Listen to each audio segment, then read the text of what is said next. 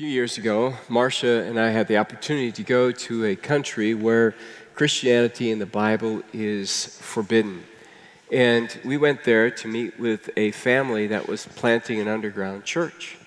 And part of our process was to go in with two other missionaries, meet the family, find out how we could partner with them and possibly set up some training for other believers in that country, outside of the country, obviously, so they could go back in again. On the way into the country, Marcia let me know that she had packed a rather large study Bible in my suitcase, in my bag, and I carry a small suitcase whenever I go overseas because I don't like going with a big bag. It's just your typical American shows up with all their clothes. I try to minimize so that's not a burden to them, besides their cars are really small.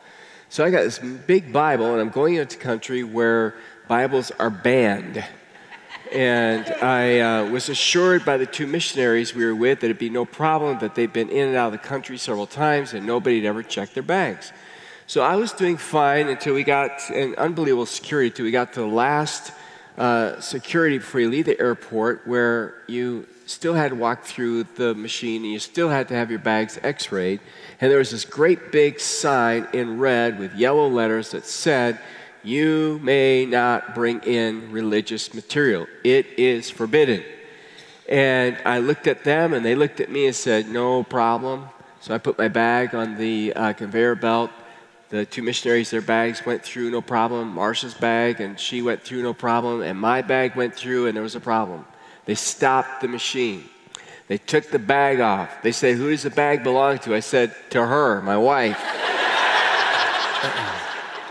That's what I wanted to say, but I didn't. All right? I said, "My bags." They said, "You, over there." So I had to go to the table, and there's this officer standing there, customs official. And again, my little bag's there. The Bible is right in there, and it's not as small. I mean, it's just a big old study Bible, right? And he opens it up, and I thought, one of two things is going to happen. He's going to take my Bible, throw it in the trash, reprimand me, or hold me in detention until a flight can be found where I can get, go back home. So I'm standing there, and I'm thinking, "God, I need your help." And he's looking at me, and he unzips the bag, and he never looks in the bag. He just stares at me and puts his hands in there, and he's rifling through it felt like several minutes through my bag. I mean, it's so obvious, you could feel it was a big square book. And while he's doing that, he's trying to smile at me, and he's kind of chattering with me in broken English. And then he's finally done, and he zips it up, and he says, "You can go." And I was so relieved, and I found out why, a couple days later, why he missed that Bible. And I'll tell you why toward the end of the message. This is, sorry you gotta stay. This is the last message in our series that's dealt with the common objections toward Christianity, and one of them happens to be the Bible. There are people out there who just say, I don't get into Christianity because I can't believe that this Bible is, completely true, that it's God's authoritative word. I believe that it's a mixture of truth and legend and myth. A survey was done back in May. I had a copy of it in my office, and it was on what do Christians believe about the Bible. So it's just a few weeks ago, and 36% of Americans believe that the Bible is the whole truth and nothing but the truth. Which, when I read that, I thought, that's sad, 36%, way less than half. But the good news was there's a 38% increase in Christians who actively engage the truth, and they cited actively engaged, meaning at least once a week they're opening the Bibles, they're turning, and they're reading it. And I thought to myself, well, that's good. And maybe the reason why is because the majority of Americans believe that there still are some good moral attributes, some good moral teachings that can be found in the Scriptures. I thought, well, that's encouraging. But my concern is that our attitude toward the Bible is very much like that of Thomas Jefferson's. If you know from history, Thomas Jefferson came up with what's called the Jeffersonian Bible.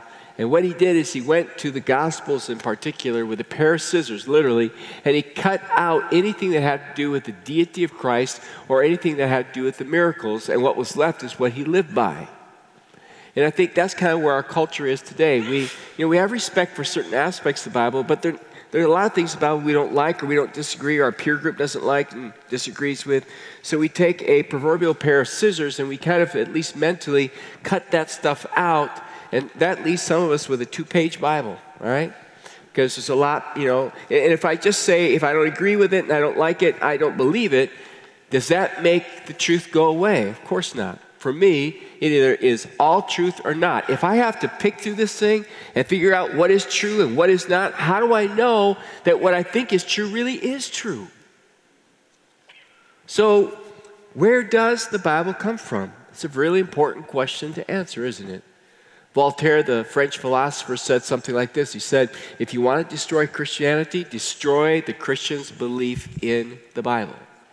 Get rid of that, and you'll get rid of Christianity. So what do we know about the Bible? Let's look at some internal evidence, first of all. Let's look at 2 Timothy chapter 3. And if you don't mind, let's read it aloud together. Here we go. All Scripture is God-breathed and is useful for teaching, rebuking, correcting, and training in righteousness, so that the man of God may be thoroughly equipped for every good work. Why don't you just focus on the word Scripture and God-breathed. Charles Ryrie, biblical scholar, tells us that Scripture, as it's used there, is a word that can refer to part or all of the Old Testament or part or all of the New Testament. Therefore, Scripture means the books of the Bible, Genesis through Revelation. God-breathed means that which God has inspired. So let's all do this together. Let's take a deep breath and exhale. Ready? 1, 2, 3. So the Scripture is God's breath captured in wet ink on paper. In other words, these books come from God. They in essence come out of God, and they are given to us. That means from Genesis to Revelation, 66 books written by 40 different authors over 1,500 years with one common theme, is all God-breathed, given to us. Erwin Lutzer, retired pastor of Moody Church, in writing about this comments, and I want to read you his words. He says, the Bible is a book of God and a book of man. God's part was to superintend the writing of the books, revealing his will. Man's part was to write this revelation using a human language and style so that God's message was preserved for future generations. By the way, Erwin has written a book. It is titled 7 Reasons Why You Can Trust the Bible by Erwin Lutzer. If you don't have a book like this, I encourage you to either buy it, or download it on your Kindle, whatever you happen to use, and have that available just for your own sake, and also when people ask you questions. And how many of you are parents of students? Let me see your hands, all right? Your students have questions. You need to be able to give them good answers. We don't want to be what's called fideist. A fideist is somebody who just believes it because somebody said it. My mom treated me that way when I was a little boy. I'd say, Mom, why? And she'd say, because I said so. That only works till you're about 1 year old. People have questions. We need to be able to answer those questions, especially to our students, because they're peppered with those questions all day long at school, in the university, by their peers and their friends, and you want to help them out, all right? Let's look at another passage of Scripture. This comes from Peter. Let's read it aloud together. Above all, you must understand that no prophecy of Scripture came about by the prophet's own interpretation. For prophecy never had its origin in the will of man, but men spoke from God as they were carried along by the Holy Spirit. So Peter's saying, look, we didn't make this up. This came from God. Hebrews chapter 1 puts it this way. I can't even read. In the past, God spoke to our forefathers through the prophets at many times and in various ways. So God speaks, and God speaks in various ways because he uses various people. Norman Geisler is a scholar, a philosopher, a theologian, a brilliant man, and he's written a lot on apologetics, defense of the faith. And he says we need to understand that when God spoke the Scriptures to us, inspired them, he used different personalities. So, for instance, you read Paul, and he's very different than reading something Peter wrote. Even Peter, at one place in one of his epistles, says, man, that guy Paul, his words are hard to understand. Because Paul was a rhetorician. He was a brilliant man, and he wrote in a different way, and Peter's far more practical. Just like Luke is an historian, and he's a doctor in his background. So Luke writes very differently than, say, John, who writes differently than Matthew, who writes differently than James. And they all have different language skills, and they all use different illustrations and stories. But they're all, God's using their personalities, and He's using their experience to speak out the truth. It's kind of like when I see the vocalists on stage. They're all singing the same song, but each one sings it a little bit differently, and each one sounds differently. Or musicians. You can have 4 musicians play the same instrument. It's the same instrument, but it sounds a little bit different because they add something of their personality and their skill level to it. Same thing is true with the Bible. So we need to take the Bible seriously. We need to realize that this Bible that we love and we believe in is a book really made up of 66 books that has been subjected to all kinds of scrutiny for many, many years. And sometimes I get a little concerned that we allow people to make us feel like we're idiots as Christians. That we buy into this argument that Christians really don't know what they're talking about. They really, they believe in this book, this fairy tale, and they haven't spent any scholarly energy in really examining it, because if they did, they would understand that it's not true, that it doesn't withstand the tests. And if you've heard that, or if you think that, or you fear that, I'm going to help you get over it right now, because I want you to know that these 66 books have been examined, have been studied, have been scrutinized, have been tested, have been poked at for hundreds of years. More so than any other literature, some of which is just accepted in universities, accepted by people with PhDs, accepted by scholars out there as fact and as truth. So let me give you an example of what I mean. Let's take some secular documents like those based on Herodotus, the father of history, the man who invented history, so to speak, in terms of writing. We don't have any of Herodotus's original writings. What we have are simply copies, and we only have 8 copies. And the earliest copy is still 1,300 years after Herodotus lived. But nobody questions what Herodotus wrote. Or Plato.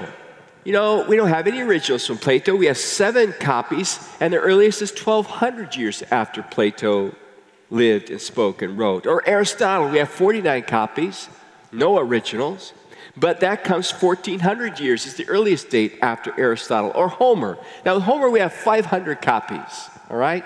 And about the earliest copy, 643 years after Homer lived.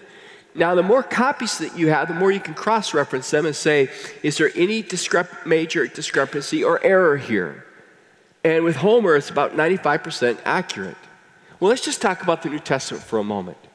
The New Testament, we have over 5,600 manuscripts. Copies and copies and copies of copies. The earliest being within 100 years of the originals, which we don't possess.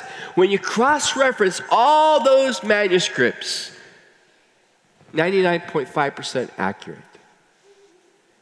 And the variances that occur, the textual variances that occur, there are 150,000 of them. Say, 150,000? Oh my goodness, we can't believe the Bible if you got that many variances. But it depends on how you define a variance. So I'm going to give you a sentence in a moment. And I'm going to ask you to get your brain engaged here. I'm going to give you a chance to be a scholar. And I want to see if you can decipher this sentence, which has several variances in it. Let's put it up. And I know you're pressed for time. I know it's like an algebraic problem. And you got to take some time to really think it through. But I've given you enough time now. With those variances, can you interpret that sentence? Can you get the plain meaning of that sentence? It says, you have just won $1 million. Don't you wish that were true? And would you tithe it? All right? Now, was that hard to figure out? No. Right? That's kind of what happens in these manuscripts. You get certain ticks or little marks that scribes have made, certain letters over time that get blurred out, but there's enough there from all the other manuscripts to be able to figure out the plain and simple meaning of it. God has superintended through the power of His Holy Spirit the putting together the scriptures to convey to you and me. And God, in His own unique ways, only God could do, uses human writers and makes sure that things are faithfully transmitted on to us, to you and me. You say, but how do you know whether these are just the words of men, well written, well copied, that are just presented as the Word of God? How do I know that's the Word of God? How do I, maybe it's a great 66 books that make sense and feel unified, but how do I know they haven't just kind of put it out there and said, oh, this is God's Word?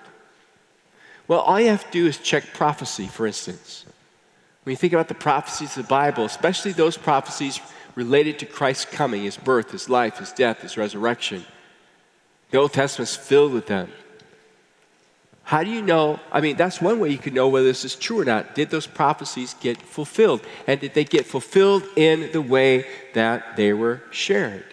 Well, there's a man, and I could use examples of different men. I chose Ralph Muncaster. I could have chose Lee Strobel. If you've heard of him, as an atheist, became a Christian. He's written a bunch of books, but he's overused. All right, I wanted to use somebody else, and his name is Ralph Muncaster, Muncaster. Ralph Muncaster was an atheist, devout atheist. He was also an engineer. And it wasn't just enough to be passive about his atheism. He was determined he was going to use his scientific engineering background, and he's going to prove the Bible was wrong, and he figured out how to do it. He figured out the way to do it was to just look at the prophecies and show those prophecies that Christians claim have been fulfilled, to show they have not been fulfilled, to show that there's error with them, that they're wrong rather than being accurate, true, or right. So Ralph Muncaster went about this. He came up with a statistical formula to apply to these prophecies that supposedly were true, to look for any mistake, any kind of error that could disprove them. And he chose 100 Old Testament prophecies that he was going to examine in the process. And while he was doing that, he was rather amazed as he began to read Scripture, that Scripture actually invites this kind of scrutiny. For instance, I'll just give you an example. Turn, if you want to, in your Bibles to Isaiah chapter 41. Now, what's interesting is this passage in Isaiah 41 is actually God speaking. He's speaking to the false prophets, to the idols. And he said, one of the ways we can prove whether or not you're a true prophet or a real God is, does what you say actually come to pass? So in Isaiah chapter 41, verse 21, he says, present your case, says the Lord. Set forth your argument, says Jacob's king. Tell us, you idols, what is going to happen? Tell us what the former things were, so that we may consider them and know their final outcome. Or declare to us the things to come. Tell us what the future holds, so we may know that you are gods. Then if you skip over to Isaiah chapter 46, God now speaks. In Isaiah chapter 46, verse 8, God says, remember this. Keep it in mind. Take it to heart, you rebels. Remember the former things, those of long ago. I am God, and there's no other. I am God, and there's none like me. Idols are false, are sticks and stones. I make known the end from the beginning, from ancient times what is still to come. I say, my purpose will stand, and I will do all that I please. Muncaster writes, I was somewhat surprised by the Bible's arrogant seeming boast about its God being the God, and that there were no others. I was surprised by the law that prophecy be 100% perfect, according to Deuteronomy chapter 18, verse 20. Where it says if a prophecy did not come true, the prophet was killed. In probability testing, only an acceptable degree of statistical significance is necessary to reach a conclusion, not perfection. But I reminded myself that a perfect God in the universe would be able to perfectly predict the future in any writing or person he inspired, just as the Bible had declared. I decided to examine each testament individually to see if either could clearly point to a God through 100% accurate historical prophecy. And so he chose 100 from the Old Testament specifically to look at, and he applied his statistical theory to it, and he was blown away. Listen to what he says. The statistical prophecy testing I was going through was hitting me like a ton of bricks. My rational mind told me it was impossible. After all, hadn't man written the Bible? Yet something was quite amazing, almost frightening. How could books written centuries in advance predict the future, and with 100% accuracy?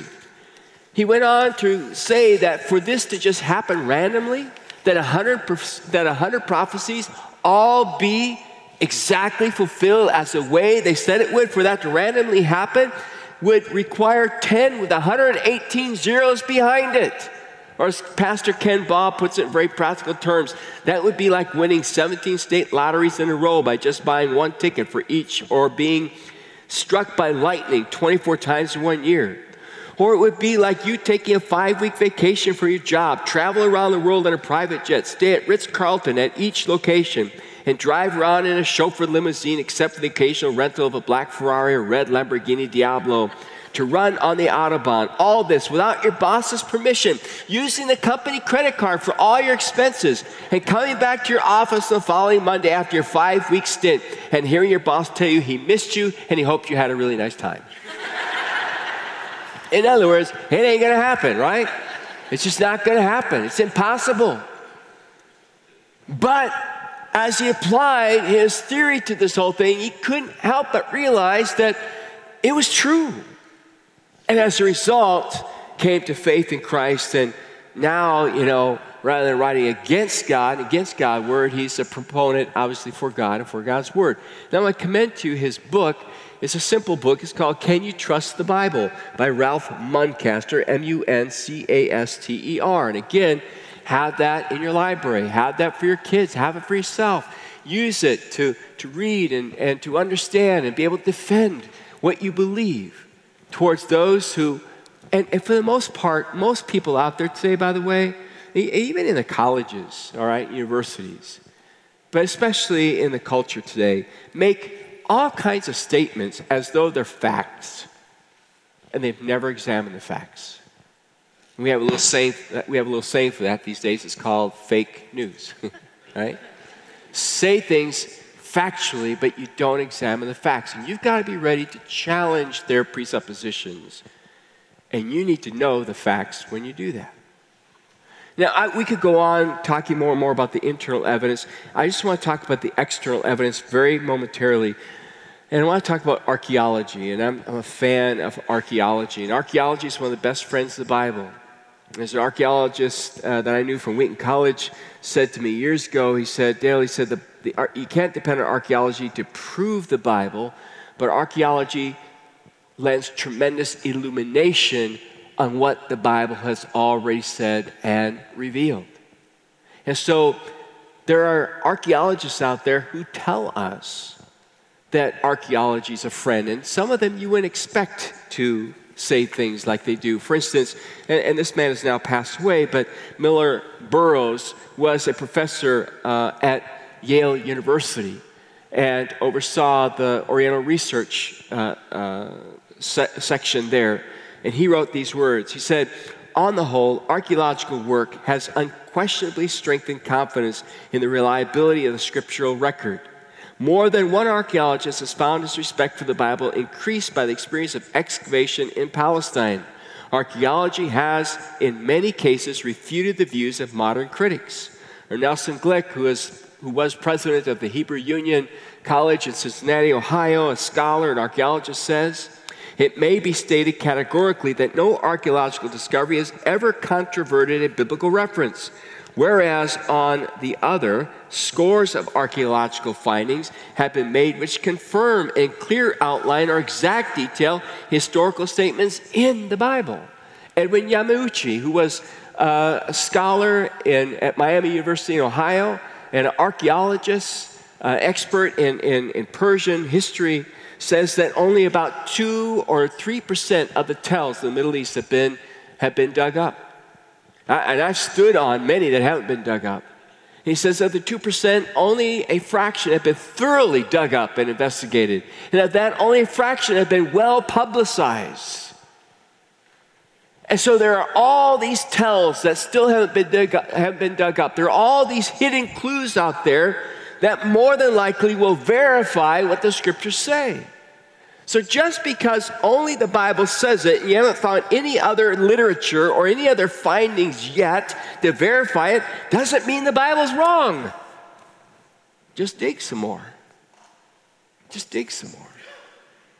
And so, one of the things that I appreciate here at Wooddale Church is just the variety of individuals God has blessed our church with. And one of them is a gentleman by the name of Timothy Mahoney. And And Tim started a quest of trying to solve some of the skepticism and doubts that he had, which led to a film that was put out there fairly recently that you can still get and go online because, Tim has examined the whole area of the Exodus. There are a lot of people who don't think the Exodus really happened. There are a lot of people who don't think that Israel is literally enslaved by the Egyptians. And Tim has done a fantastic job pulling together all kinds of brilliant scholarly minds and those who aren't even believers to examine the evidence. I encourage you, and I want to invite you to go to his website, patternsofevidence.com, and check it out and look at the facts and look at the history. And he not only deals with the Exodus, but he's got a project going on right now to show more evidence for other things that would help us believe and accept the validity of the scriptures, and you can read all about it. I get a regular email from that website, and I appreciate the scholarly information that's being put out there, and I encourage you to do that. Encourage you to take advantage of that. I mean, archaeology truly is the best friend of the Bible. For many years, people didn't think King David existed. They thought it was just, in the Bible. Till they were digging around up in northern Israel, a place called Tel Dan, and they found a stone, and on the stone was written whose name? King David's name. Now all of a sudden what the Bible said, oh, well, that was true. For a long time, people said the pools of Siloam do not exist. In John chapter 9 is, I think, where Jesus comes along and he heals the man who was blind, he put mud on his eyes. Remember that? He said, go wash in the pools of Siloam. And he washes the mud off and he can see. And scholars said, John just made that up. There's no pools of Siloam. It's just a little myth. It's just a little story. And in 2005, they were digging up a sewer line that had broken. And in the process, guess what they found? They found the pools of Siloam. I stood there. I've taught there. Some of you have been there as well. Perhaps with me on one of the tours. Or there are people that said Pontius Pilate never existed because we didn't have his name mentioned anywhere else. It was only in the Bible. Therefore, it must be a myth. He must not be a real person. And then they were digging around in Caesarea Maritima several years ago, quite a few years ago, and they found this big relief. And guess whose name was inscribed on it? Pontius Pilate. Now all of a sudden, Pontius Pilate existed. And I could go on with you and tell you other examples, hundreds of examples, where archaeology verifies what the scriptures have already said to us. So don't just throw it out because you can't find it anywhere else. Thank God it's been so well preserved. What does that tell you about the copyists? What does that tell you about the Word of God?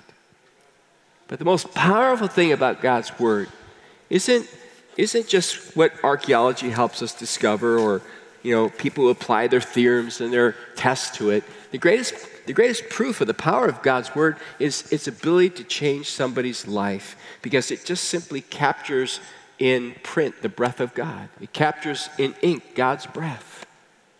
And God's Word is living and God's Word is active. And when I take it in and I trust it, what it reveals to me about Jesus, what it reveals to me about God, what it reveals to me about salvation, what it tells me about how to make my marriage work, what it tells me about how to be a parent, what it tells me how to handle my finances, what it tells me about my attitude, what it tells me about forgiveness, and on it goes. Folks, it works. It works. Because the scripture's like a flashlight in this dark world. It points us to the truth. And that's the greatest way to know its power. And when we as Christians live by this truth, like seriously take it into heart and mind and live by it, we become a very powerful witness. My fear, though, is that we're very apathetic about it. We've got a Bible, but it just lays around. We don't really look at it, and when we look at it, we don't ingest it. We don't take it to heart. And I know God has a purpose for His Word. He said it won't return void. So Marcia and I were in this country, and we had this Bible that we got through the X-ray machine, and we're just toting it around everywhere we go. It's in our room, and even keep it kind of locked up in there in case the maids go snooping around. And we have this guide that's been assigned to us. And in that country, if you go in as a tourist, you have to have an official guide. And part of his job was to show us around, but part of his job was to make sure we lived within the rules. Well, he kept telling us about his Buddhist faith and how he's been reincarnated many different times and probably will be reincarnated yet up the escalator to that point when he gets absorbed into a very non-personal kind of power that's out there. And Marcia kept hearing this over and over again, and she couldn't stand it. And she said, somebody needs to tell him about Jesus Christ. And I said, well, that could get us kicked out of the country, put in jail. I said, do you want to go to jail? You can tell them about Jesus. I got to get back to church. And that didn't even stop her. Eventually she said, I've got to talk to him about Jesus. So we had a lull where he said we could go kind of walk around an area. And I said, look, if you want to stay back and share that, then follow God's leading in your heart. And so she did. She stayed back and she shared her testimony, who Jesus is and what he means to her. And then she asked him a question. She said, if I had a Bible to give you, would you like it? And he said, absolutely. Where do you think that Bible came from? Why do you think that officer couldn't see or feel that huge Bible in my small little suitcase? Because God had intended for that Bible to be delivered to that young man. Now, because of the country and it's so hard to get in, out of, there's no way we could have contact with him, but by faith we believe, and I do believe, he was a very smart young man. I believe he picked it up, probably in secret someplace, and started to read through it. And my hope is that God's word grabbed his heart, that he came to faith in Christ and will see him someday in heaven. But that's in the hands of God's Spirit. God's word is living, active, and powerful. Amen? You don't have to doubt. You don't have to be ashamed. You don't have to be embarrassed. No matter how young you are, no matter how old you are, it is true.